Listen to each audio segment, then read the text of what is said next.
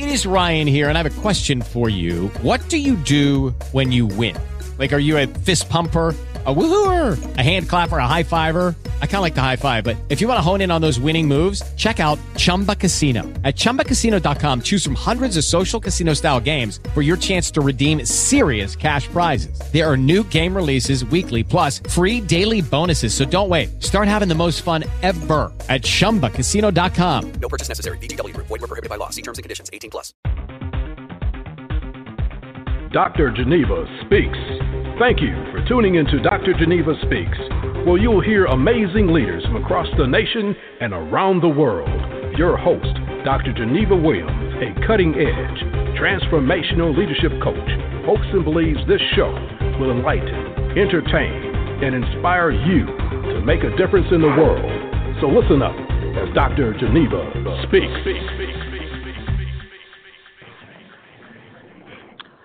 Well, hi there, and how is everyone? This is Dr. Geneva. I'm so delighted to be with you once again as we have conversations with leaders about leadership, how we find out what makes leaders tick, what ticks them off, what are the strategies and things we can learn as we explore with leaders what propels them, what's their passion, and what takes them into doing things for greater purpose. I am so delighted that you're with us today in Black History Month, where we've had a lot of celebrations, had a lot of great guests so far, national speakers and local, but I'm telling you, this conversation is one that I've been looking forward to because I am going to be talking to a legendary leader, one who is still with us and can still share all the great things and legacy and leadership tips and strategies with us. Now, I could tell you about our guest tonight, being an associate professor of education at the University of Detroit, Mercy. I could tell you about him being the chief of police of the city of Detroit, the former deputy mayor of the city, how he's won an Emmy, how he just has done so many things and is one of our great leaders in the city of Detroit. But I think I want to introduce him by sharing with you what's on his website. If you went to that site, the University of Detroit Mercy, where, again, as I said, he's an associate professor of education, and he says, why you're going to love my class? Because of the real-life approach we take to education. There's more to education than a textbook. And then he says, we want great things for you, and this means we're small, we're dedicated, we're concerned about you, and we're in a great location. Now, doesn't that just make you want to go to where he is and go to his class? And then he says, my favorite part about teaching is you, seeing the light go on for you. Wow, I want to be in his class. And then he says, you might like to know I'm a retired police chief, but I wanted to teach education rather than criminal justice because I felt I could do more for students that way. Wouldn't you just like to bottle him up and have him be in all kinds of classes all over the world? And then finally, he says, no other professor can say to you, I've written 3 books, met 5 presidents, been on Oprah, and had breakfast with Bishop Desmond Tutu. So see, that's my guest, Dr. Isiah McKinnon. Please welcome him. And how are you, Dr. McKinnon? I'm wonderful, and thank you, Dr. Geneva, for that wonderful introduction. Boy, oh boy, you make me think there's somebody else in the room here. No, it's all you. It's all you. And, I have been an Ike McKinnon fan for many, many years, and I wanted to bring your thoughts, your conversations to my listeners, particularly during this Black History Month. You've had such a phenomenal career, but I'd really, if you don't mind, I'd like to go back just a little bit because I know you're a young man, but I'd love to go back to, your childhood. Tell me, where were you? Tell us about you growing up. Where were you born? Where were you raised? And what were the things that influenced you most in your life as a child, as a young person? Well, thank you. I was born in Montgomery, Alabama, and my father, he took the family and literally escaped in 1943, the year that I was born, because the Klan came after my father because he had the audacity to ask for a pay raise for all the, quote, colored workers that were there. And so they immediately put my father on the midnight shift working by himself. And he was there, and he said that this group of men in the Klan outfit, they came after him, and he said, the McKinnons have always been great runners. And so he said that his old saying was, it's better to say there he goes than there he lays. And so he ran and told my mother what happened, and he took a bus to Chicago and sent and got us, and so we went to Chicago and then to Detroit. But that was the start. Oh, yeah. And I remember my father saying that without any malice. There were a lot of things that he told me. When I went to Detroit Public Schools and Lincoln Elementary. How old were you at that time when all this happened? Well, I was a month old. So in my goodness! So you were a little bitty one. Okay. Yeah. Oh my goodness. Yeah. So my father, you would tell me and tell my siblings about this story. Yes. And but I grew up, and then we moved to the Brewster Projects. I lived there for a time. Then I lived on St. Antoine, and went to Lincoln Elementary, to Garfield Junior High, and then eventually where I graduated from Cass Tech in 1961. So that was a start for me. I mean, so many of the young people, in particular young boys that I grew up with, I'm still in contact with one now after all these years. But it was a great experience growing up in the area of St. Antoine and Superior. People talk about Hastings Street. Well, I used to walk on Hastings Street as a young boy. And Aretha Franklin and I were just communicating last week, and we were talking about her father's church was at Willis and Hastings, New Bethel. And I used to go and hear Aretha sing.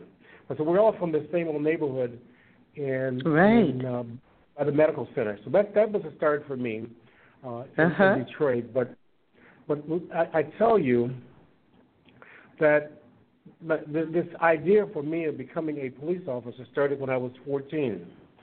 And people look at this and they, why? I said, well, I was my first day at Cass Tech in 1957. Back in those days, because you're not old enough to know this, but I was a half day of school, and so that half day I left and went back to Garfield to say hi to my favorite teacher of all time, Mr. Raymond Hughes, who's still alive. And as I was leaving the school, this police car called the Big Four. They grabbed me, threw me up against the car, and proceeded to beat me up. And that was my first experience with the police. And, I mean, they were just vile and vicious, and the names that they were calling me. And, of course, nobody could do anything about this. I remember specifically as I was looking around, wondering why nobody was helping. But then I realized that if they had done something, they would have gone to jail and been beaten up too. So I didn't tell anybody about this.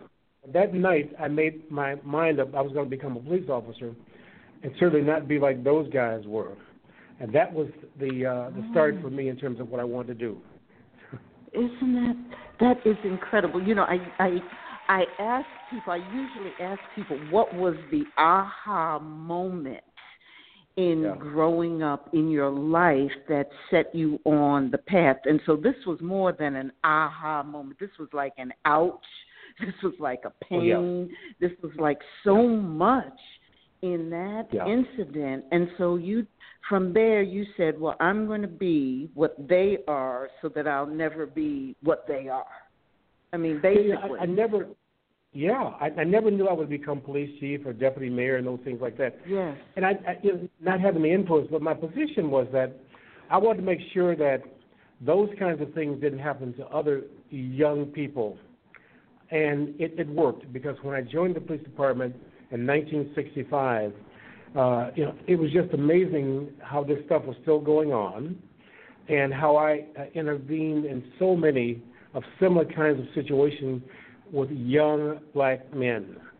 And so I truly felt and feel good about that, because we had to have, when I joined in 65, there were 5,500 police officers on the street, and certainly less than 50 men of color on the police department. So you were truly outnumbered, And so you tried to find people who thought the way that we did, who wanted to help, but it was few and very few between that would help or stop those kinds of situations. So tell us about. So you joined the police force in the 60s. Tell us about your leadership journey. How did you get to be police chief, and what was the biggest lesson that you learned in your journey, your ascension to police chief? Well, that's great, because at some point I made a decision I was going to go to college. And actually, It was Mayor Jerome Kavanaugh who asked me. I was working on his detail in 1968. He said, Ike, what are you going to do with the rest of your life? And I said, well, I want to stay and help and be a police officer. He said, no, the world is changing, Ike. He said, one day, and the term that he used, there could be a colored president, or there could be a colored chief of police. Because, in 1968, we were saying, come on, you're crazy. Anyway, he said, listen, world is changing, go to school, go to college. So the next day, I went and signed up for college, and 11 years later, I was Dr. McKinnon. But it was interesting because so many of the officers didn't necessarily care about education. I mean, it was a different mentality, of people. And so as I got the education, certainly I took tests and went up through the ranks, and at some point I was a lieutenant. I think that's when we first met, when I was a lieutenant. Yes. And then I started rising. When I got the Ph.D., I initially retired from the police department and went to teach at U.of.D. But I got called back, of course. But in the meantime, I was rising in the ranks. At some point, after I retired, Dennis Archer asked me to come back and be a chief. And that was in 1994. But throughout this time, I was continuing to go to school. I went to the FBI Academy, their school. I went to the Secret Service school. But my goal was to learn as much about law enforcement as I could, because, what I saw and see, in particular back in those days, was so many of our young men who were being locked up and sent to jail, and it wasn't anything to change them or turn their lives around. And that's when I started committing myself to helping, in particular, young men, and hopefully changing and turning their lives around. We sent so many young men to prison, and what did it do for them other than put them into a worse situation?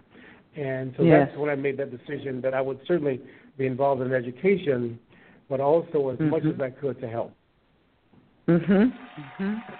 If you're just joining us, I'm just so delighted in this Black History Month, and frankly in any month, to have as my guest Dr. Isiah Ike McKinnon. And we're just talking about, well, right now he's associate professor of education at University of Detroit Mercy, but we were just talking about his stellar career, certainly as a police chief here in Detroit, but also as deputy mayor, and just really a person who so many of us look up to and listen. And Ike, I guess I'm hearing part of your leadership journey. I'm hearing you talk about the need to be prepared, be educated, be the best that you can be in your craft. Is this something that you believe in terms of as a leader that helps those who are aspiring to leadership, this practicing of your craft, the being the best that you can, that being educated? Is this one of the ingredients that you feel is important for leaders? There's no question. In my era of growing up, the old timers would say to me, they say, son, they said, give those papers, and they have it in your head because they can't take it away from you. And so I grew up with that thought that if I got any kind of degree, I didn't know I was going to become Dr. McKinnon, but it was important because back in those days, unless you had, whether it was a degree, getting a good job or getting a good position was out of the way. And so that's what I decided to do, and I tried to preach it to young people and to officers alike. And it was really interesting for me because as I talked to young men in particular, they would say, hey, that's great, I'm going to do that too. But the main thing was getting something so that no one can take it away from me. Now, in terms of being whether a good person or being a supervisor, that was important because there are certain rules that were set up in terms of law enforcement in particular as to how you could ascend to certain levels. And, of course, I did all that. But also, at that point, you still had the human factor that was in there. And the human factor being that a person of a different hue, one was supervising one, they could give them a better performance rating. So I had to fight hard. I'm sure all the other minorities on the police department had to fight extremely hard to reach to a certain level. And that became even more of a driving force for me. Here I am. I think back to this. I had a Ph.D. and on the police department, there are guys who had just barely finished high school who were my boss. Not to say that they are lesser people, but that was the way that this system was. And unfortunately, or fortunately for us, it helped me to think the way that I did and to make sure that I got as much as I could to make a difference. I had this conversation with Carl Stokes, who was the first African-American mayor of a major city. Yes. And he talked about the same thing. And I had the same conversation with Nelson Mandela when he was here.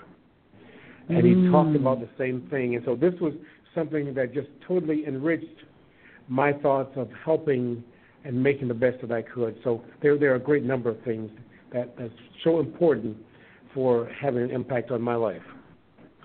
Yeah,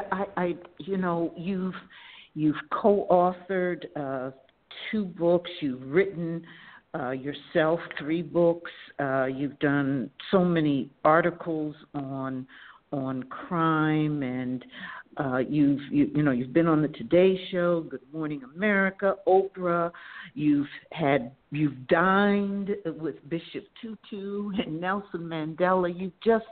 If you could summarize, let's just say the conversations with people like an Oprah, a Bishop Tutu, a Nelson Mandela, if you could summarize the leadership lessons from them, what would you say? What would they all be? There's no question. They all had initiative, they all had drive, and they all wanted to help humanity. When I spoke with Nelson Mandela and Bishop Tutu in particular, and these were singular conversations that I had with them. And, I'm this young man, I wanted to ask Nelson Mandela, which I did, why aren't you angry, or are you angry at the people in South Africa for imprisoning you for 27 years? And Nelson Mandela, this wonderful man, he said to me, tell me about yourself. I said, Mr. Mandela, I'm this man from Detroit, He said, no. I want to know about you. So I told him the story of being beaten up. I told him those things. And he said to me, you must tell that story. You must let people know how you suffered so you can share that with others. And then he said, now listen, he said, in my heart, I might hate the white people in South Africa. I might want to kill them.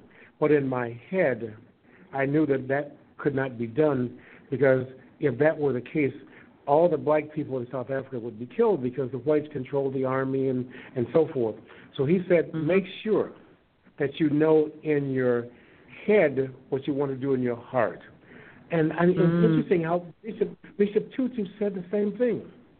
You know, and these were people who literally had an impact on the world, which I think Oprah has too. You know, so yes, these are people who I see as heroes. I truly do, and the impact that they've had and continue to have. Whether Nelson Mandela is gone, you know, it's the fact that he had a profound impact on the world. Yes, and that's what, you know, that's one of the reasons I wanted to start having conversations with leaders and these podcasts, because you really can have an impact. People listen to you and they'll hear maybe a little something, maybe a story, or hear a tip or a strategy, and it could literally change their life. Yes. Tell me, Ike, what's next for you? I know you've been again, you've done so much, and I know you're teaching now at University of Detroit Mercy. What else are you into? What else are you doing, and what's your next chapter look like? Well, after I failed retirement 3 times, I understand. What I'm doing right now is I'm working specifically trying to get young men into education, which is something that is so important, because, you know, if we look at the percentage of our young men who don't graduate from high school, who don't go into college, you know, the classes that I've taught throughout the years, my minuscule number of young African American men in college it's abysmal. And so my goal, I'm meeting with principals and teachers from DPS and asking them to point me towards young men in particular who want to go towards education, because I know the impact that Mr. Hughes and other men had on my life. Not to say that women can't do this, but there's a thing that you know, when I can, my sons, they say, Dad, you know how to talk to people. Well, yeah, but if you can say to a young man, look, I've gone through this, and this is what I want to do, and here's how you can impact the lives of other young men. And that's what I'm doing right now, Geneva. I mean, this is my life's goal, and I'll continue to do it as long as the university will have me to do so. And even after that, you know, at my young age of 73, I'll keep doing this. Oh, wonderful. Well, you know, I tend to always ask my guests, what's your legacy? What's your legacy going to be? And I think you just laid it out, you know, in terms of what you're going to do for young men, young boys. How do you want people to remember Ike McKinnon? Well, it's really interesting you asked that, because when I became chief, I received this letter from this man in Jackson Prison that I had locked up a number of years ago. And he said, Chief McKinnon, he said, this is I that you're getting a letter from me, but I want to tell you this, that you were fair, you were just, and you treated me just like everybody else. And he said, I want to thank you. And so if I could be remembered as this fair person who treated everybody fairly, who did a good job to help all of mankind, that's it for me. That would make a big difference because, just like the man who wrote you from prison, yes. For him to stop and write you and say that, I mean, that's an impact that you have. And, if we could only bottle that up, I think we could make a lot of change in the community. And you still are trying to make those changes. So what are you teaching now? At U of D Mercy, you're teaching. Well, this semester I'm not teaching. I'm not teaching. Okay. I'm interacting with principals and the general superintendent and all people to try and get them to think about what I mentioned before about getting young men in particular into higher education or into a trade school or something that's going to change or impact their lives. Because, Geneva, I was at a function, I was speaking with Chris Illich and when I was deputy mayor, and there had to be 1,000 young people there, mostly men, and probably an equal number of whites and blacks. And we talked about this stadium that's open, this arena that's opening up, and the other jobs that are coming to Detroit. And I said, Detroit in the future is going to become the tech town of the Midwest. I said, this is what Mr. Gilbert has said. Okay. And so I said, listen, what I want to help you to think about this as much as possible. And Chris Ellis said the same thing. What we noticed there was, unfortunately, a number of the African American men left. And and Chris, he said, Ike, he said, they can make $50, $75 an hour in these skilled jobs. And so there's a reason behind this. A lot of our kids can't read or read at the level that they should. And unfortunately, as we know, there's a substantial problem with the drugs. So that's to be cleaned up also. So I'm going to do as much as I can as one person, but to continue to spread the word. Well, you certainly are. You certainly are spreading it, and we in Detroit,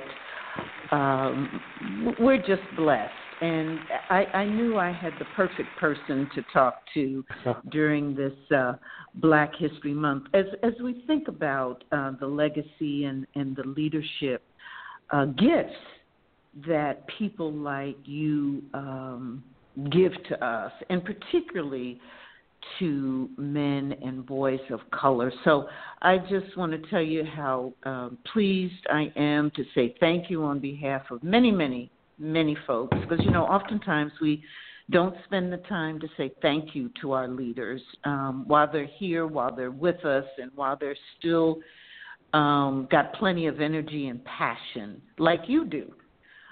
Thank you. So I just wanted to say thank you, Dr. Isiah Ike McKinnon, for being with us on the Dr. Geneva Speaks show. I want to have you back because I really want to talk to you more about men and boys of color. So thank you so much. Thanks for tuning in Dr. to Dr. Ike. Geneva Speaks.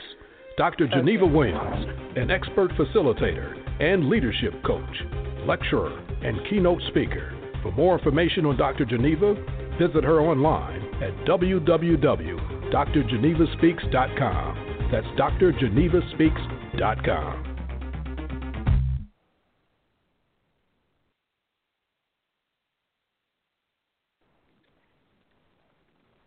It is Ryan here, and I have a question for you. What do you do when you win?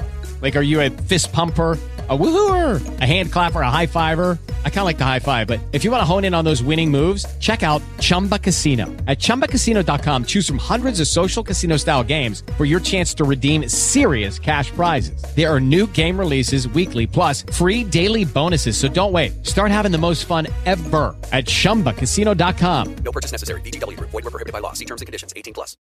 Join us today during the Jeep Celebration event. Right now, get 20% below MSRP for an average of $15,178 under MSRP on the purchase of a 2023 Jeep Grand Cherokee Overland 4xE or Summit 4xE. Not compatible with lease offers or with any other consumer incentive offers. $15,178 average based on 20% below average MSRP from all 2023 Grand Cherokee Overland 4xE and Summit 4xE models in dealer stock. Residency restrictions apply. Take retail delivery from dealer stock by 4/1. Jeep is a registered trademark.